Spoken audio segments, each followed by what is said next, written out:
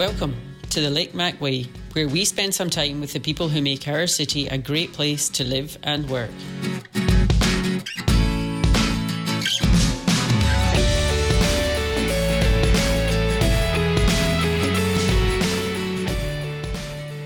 What do Vancouver, Boolaroo, New York, Speers Point and Lusaka, Zambia all have in common? The answer is they have all, at some point, had the Pippa Budge touch. Our curator and operations coordinator at the Multi-Arts Pavilion mima in Speers Point Park, Pippa has lived a life and she's only just getting started. Welcome to the Lake Macquarie, Pippa. Thanks, Aaron. It's great to be here. I would like you to describe for everyone, please, what a typical day looked like for you in July 2012. What happened when the alarm would go off in, say, July 2012? Well, in July 2012, the alarm was going off very early in the morning for me, probably about 5 a.m.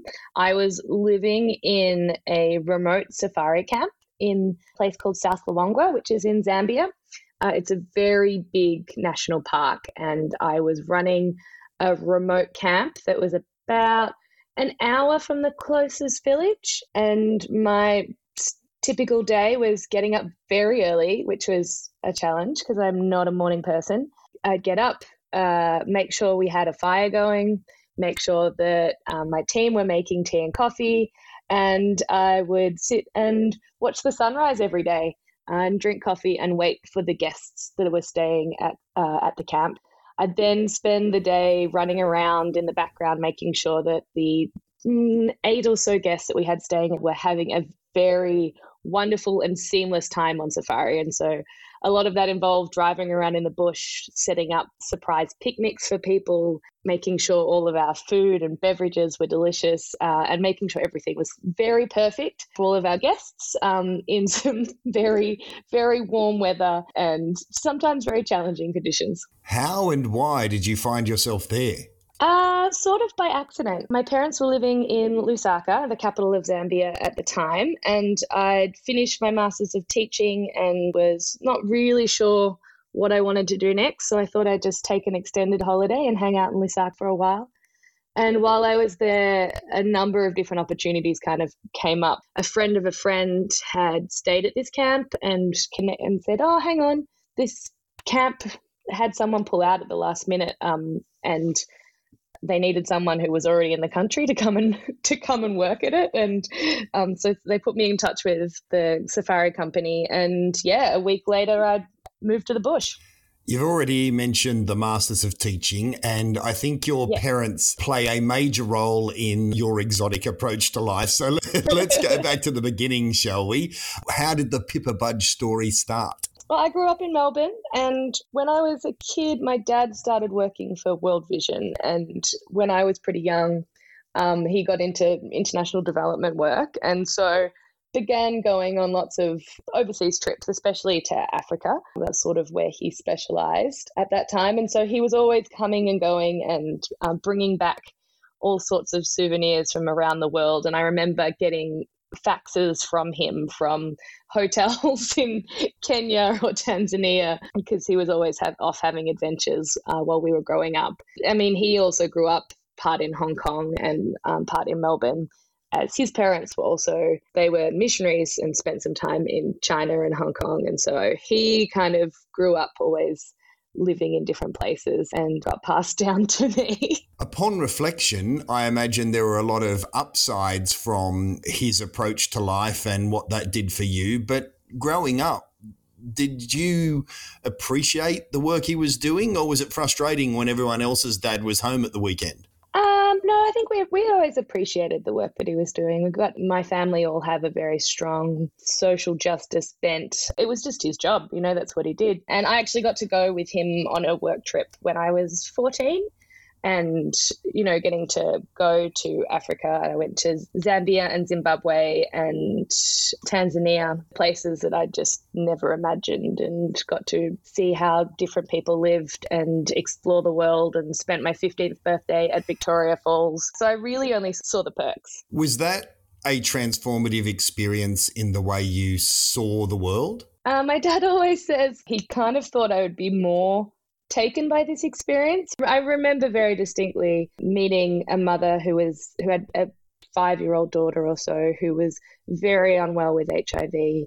And I think that experience really stayed with me of seeing how other people's lives are and understanding that the whole world doesn't live in this very privileged existence that we had, especially here in Australia. But yeah, Dad always thought that it would have had a more profound impact on me, that I would come back this sort of changed person. And one of the advantages of being able to move to lots of different places is to not be too shaken by things, but also still reflective about them, perhaps. Let me throw a bush psychology theory at you. Now, Melbourne is a cosmopolitan place by Australian standards, but it's still tucked away at the bottom of the world, right? Surely both your dad's posture at the world and also that experience must have made the world feel available to you in a way that other children might not feel it was available to them, because it's certainly been reflected in how you took on the world thereafter. Yeah, absolutely. I always had a sense of wanting to go on adventures and wanting to travel, and that's what, I worked from the age of 14 so I could save money so I could go on a trip as soon as I was old enough to travel on my own, and it was always the thing that I was going to do and have continued to do.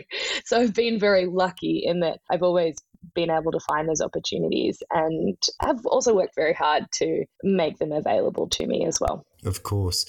There are many surprises in how your journey has twisted and turned, but the Masters of Teaching, where does that come into it? And presumably that wasn't immediately after school, was it?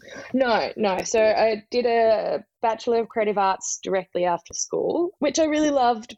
And it was very important in terms of the critical academic skills that I learnt. But also I was very young, and those sort of degrees don't really prepare you necessarily for a clear pathway forward in terms of a career. No. Which I think has great advantage and worked very well for me, I think, because it's meant that I've been able to grow and fashion new things as I do lots of work, get lots more work experience really, and have lots of different adventures. I did that, and then I worked a lot and went on lots of overseas holidays, lived in Vancouver for the last year of my undergrad, and then tried a different master's. I started a master's of cinema management and found it was not practical enough, seemed too much like what I was already doing.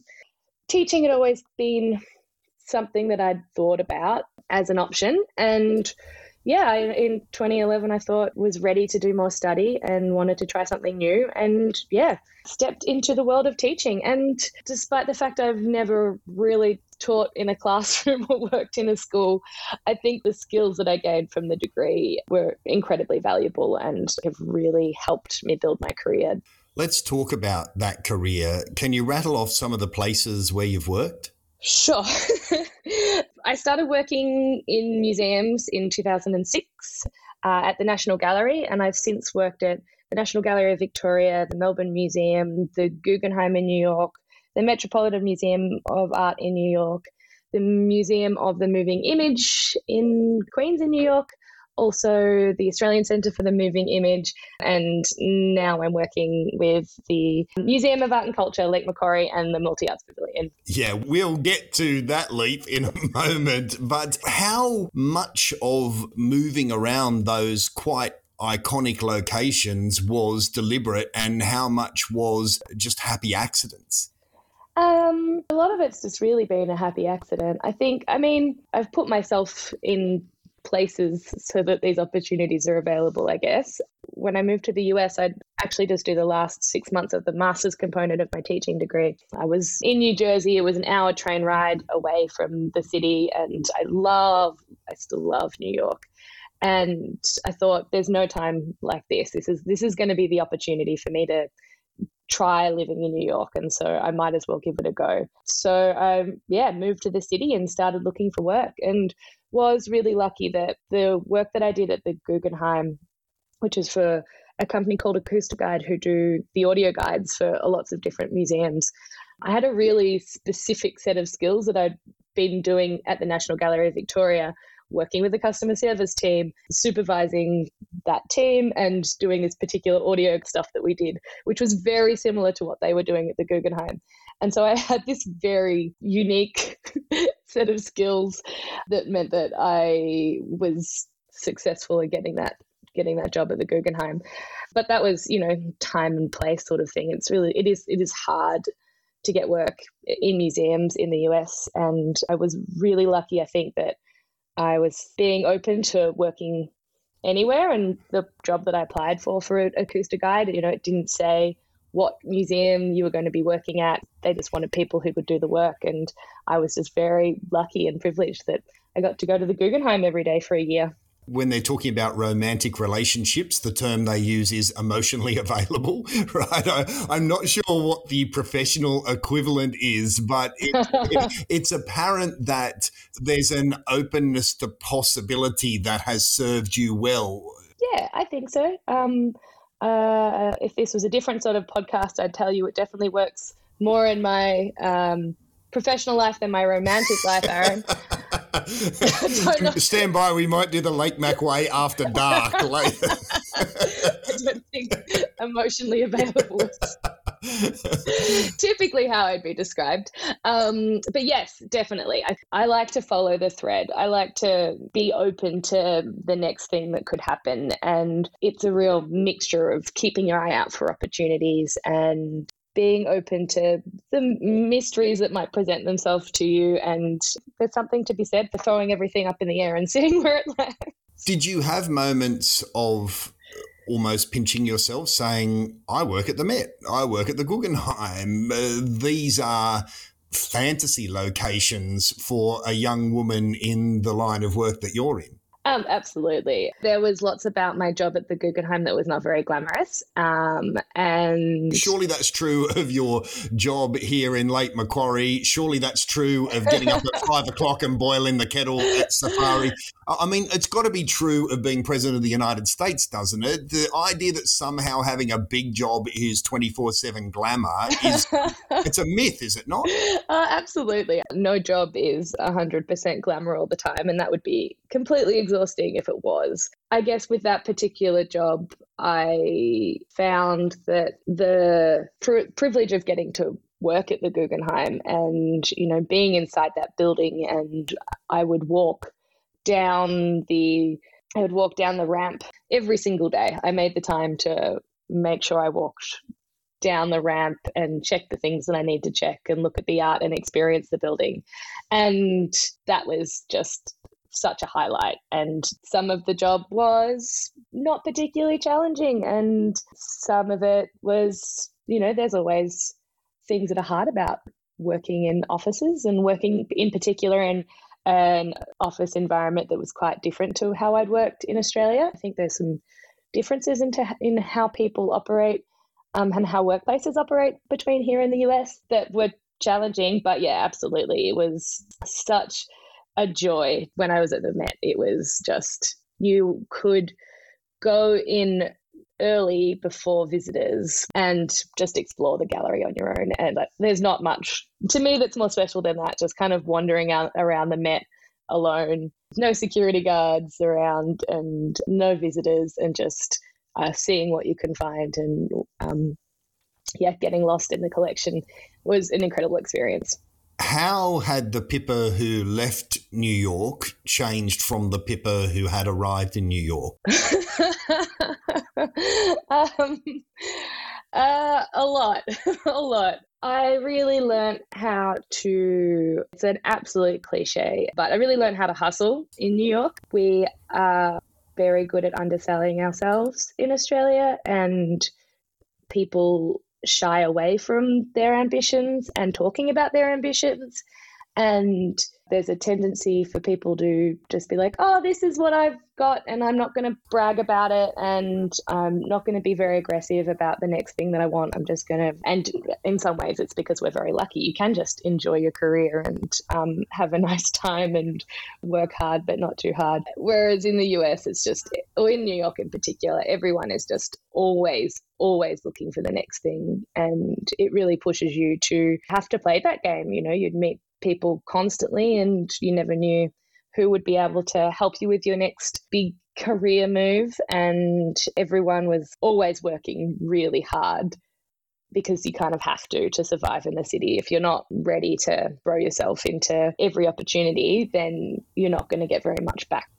I'm interested in how you make sense of that in your own mind. You can be at the Met and on the hustle and making moves and playing hard, but when you're back in your presumably not so glamorous one-bedroom apartment somewhere and you're staring at the ceiling, you're still a girl from Melbourne. So how do you marry up that ambition, hustle, that blag, for want of a better word, with what must be some fundamental self-doubt that we all carry? Definitely had lots of periods of self-doubt and some very challenging moments of trying to understand a different work culture and system, and sometimes not a lot of sleep. I was working pretty hard at various points, and there's definitely roll with it. If you did spend too much time lying in bed staring at the ceiling, worrying about it or what you could do,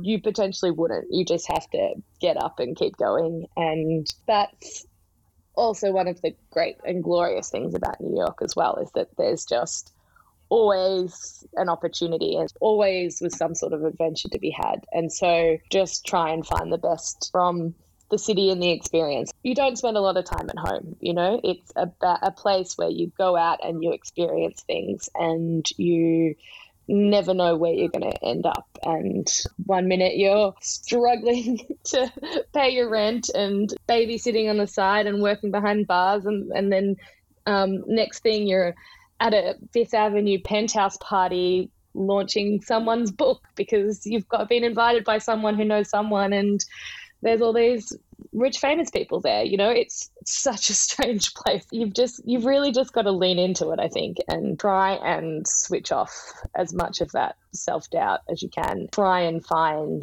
the adventure in all of it, even when it's hard. How did we get from Fifth Avenue to Speers Point? That's a good question.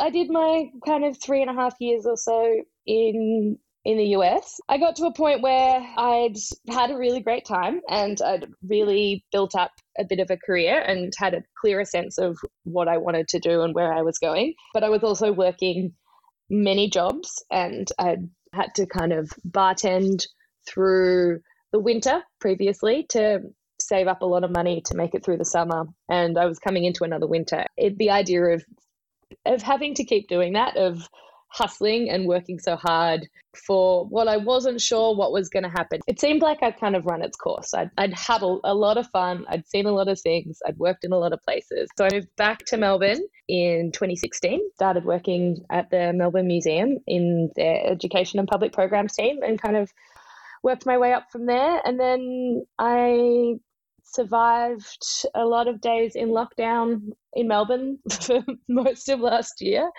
and got to the end of that and was ready for something new. Was looking at jobs online and I saw this curator role in Lake Macquarie and I had absolutely no idea where in the world Lake Macquarie was.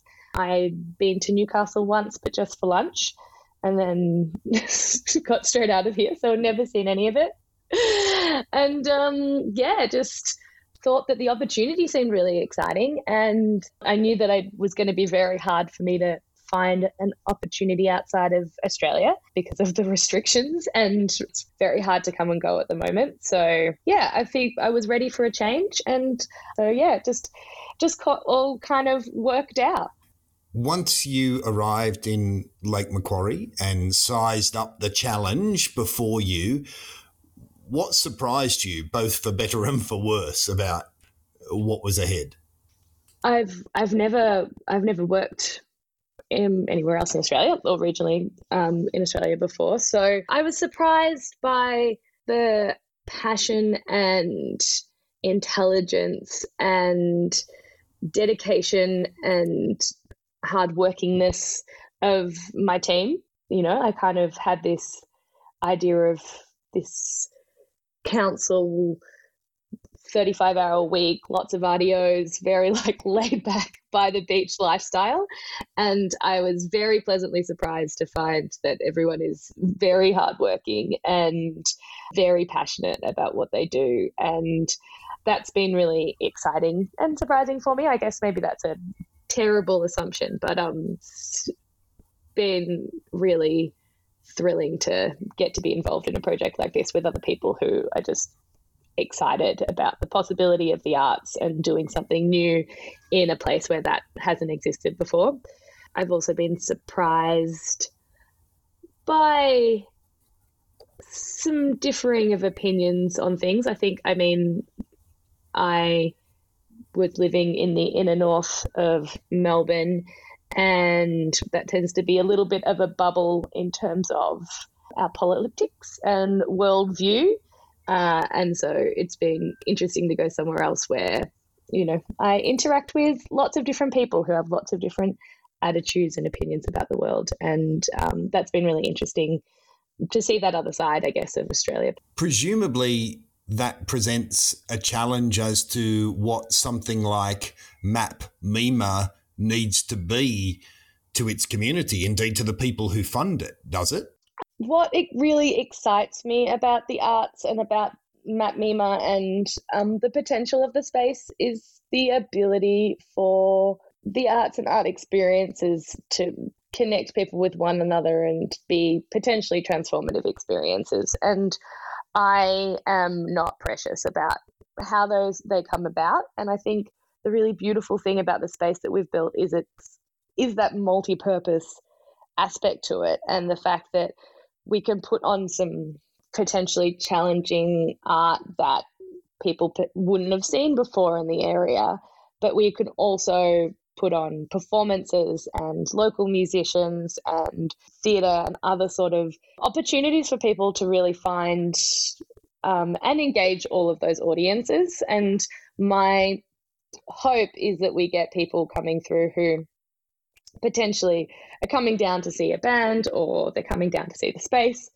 because they're curious or interested and get to have an experience that surprises them that they otherwise wouldn't have thought about enjoying. And that's what I really hope for with the opening exhibition, that it's something that anyone can engage with and enjoy, and you don't need to have years of art history experience to understand or enjoy the exhibitions that we put on. Perhaps that answer covers a lot of this question, but let me play devil's advocate for a moment. Sure.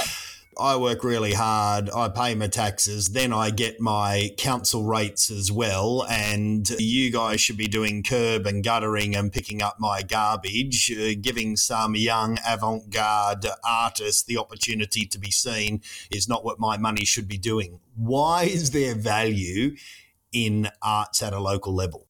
I totally understand where people are coming from. I really want to make the space accessible and engaging to all of those people. And I guess the thing that I would say to someone who is not interested and would rather some work happen around the street that they see as more practical or tangible or going to affect their lives is that art is woven into everything that we do in our lives. And if you listen to music or you watch TV or you read a book or you visit a gallery or go to a play, you are engaging with the arts. And there can be a tendency of the arts to close off from people who don't automatically want to go to a gallery. And for me, it's really important to try and find ways in for everybody. And so maybe that's, I'm really excited about the way the space can be a stage. We can put on music and bands, and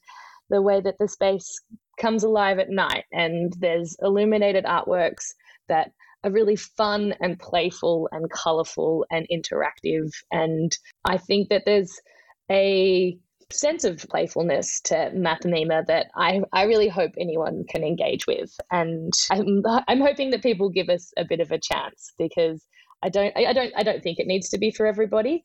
But I think there are ways in which we can use our programming to reach as many people as possible. And hopefully by coming out and seeing other people who like the same things as you, or your community, and coming together to experience that, will be a powerful experience the community will find value in.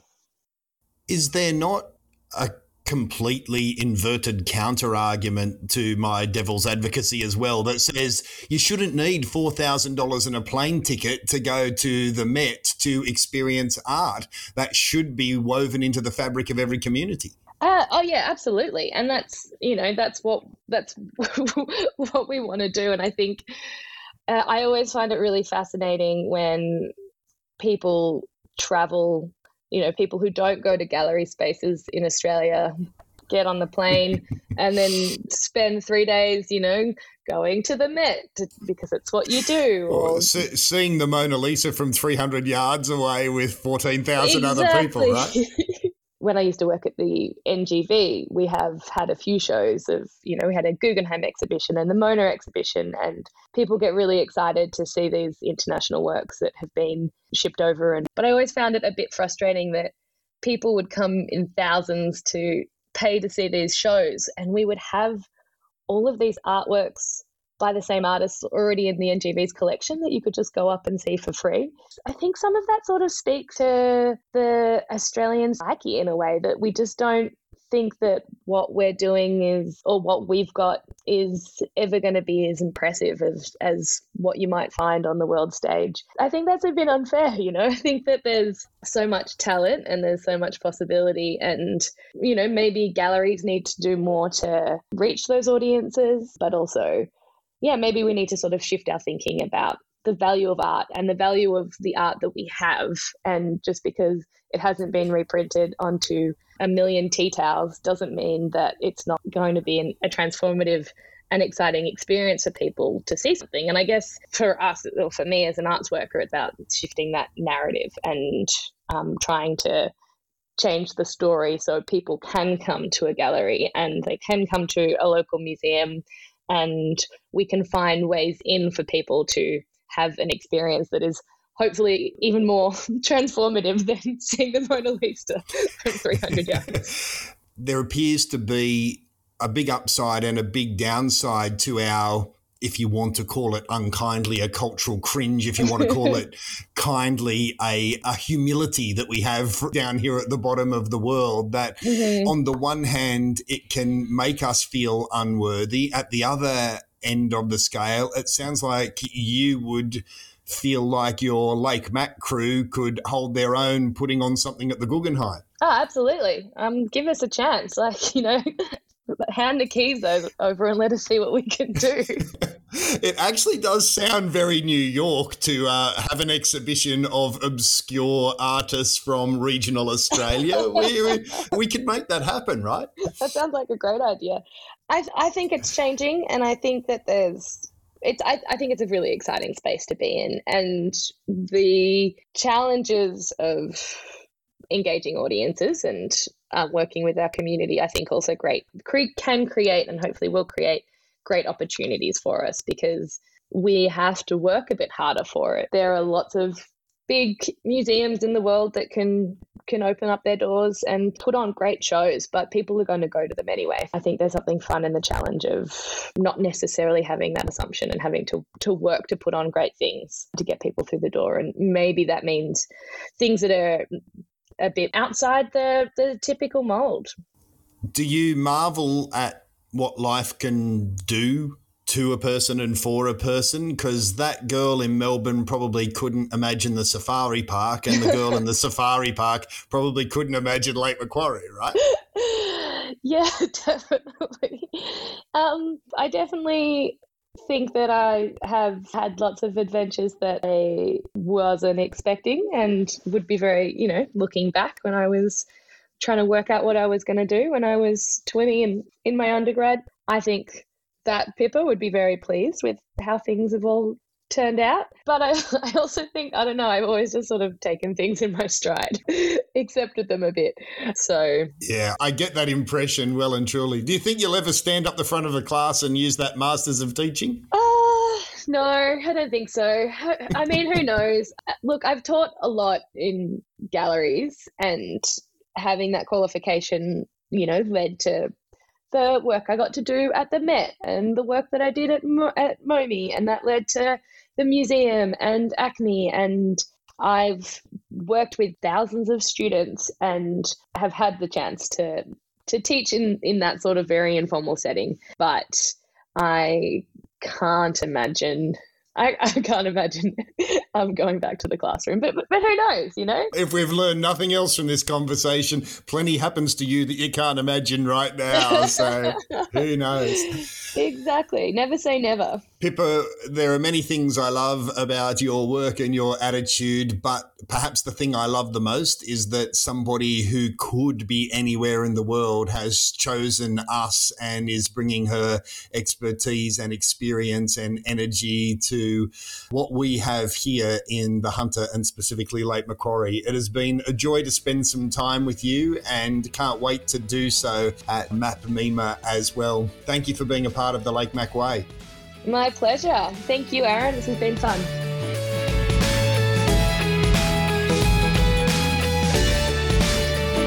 The Lake Macquarie is produced by Lake Macquarie City Council in partnership with Axe Media International.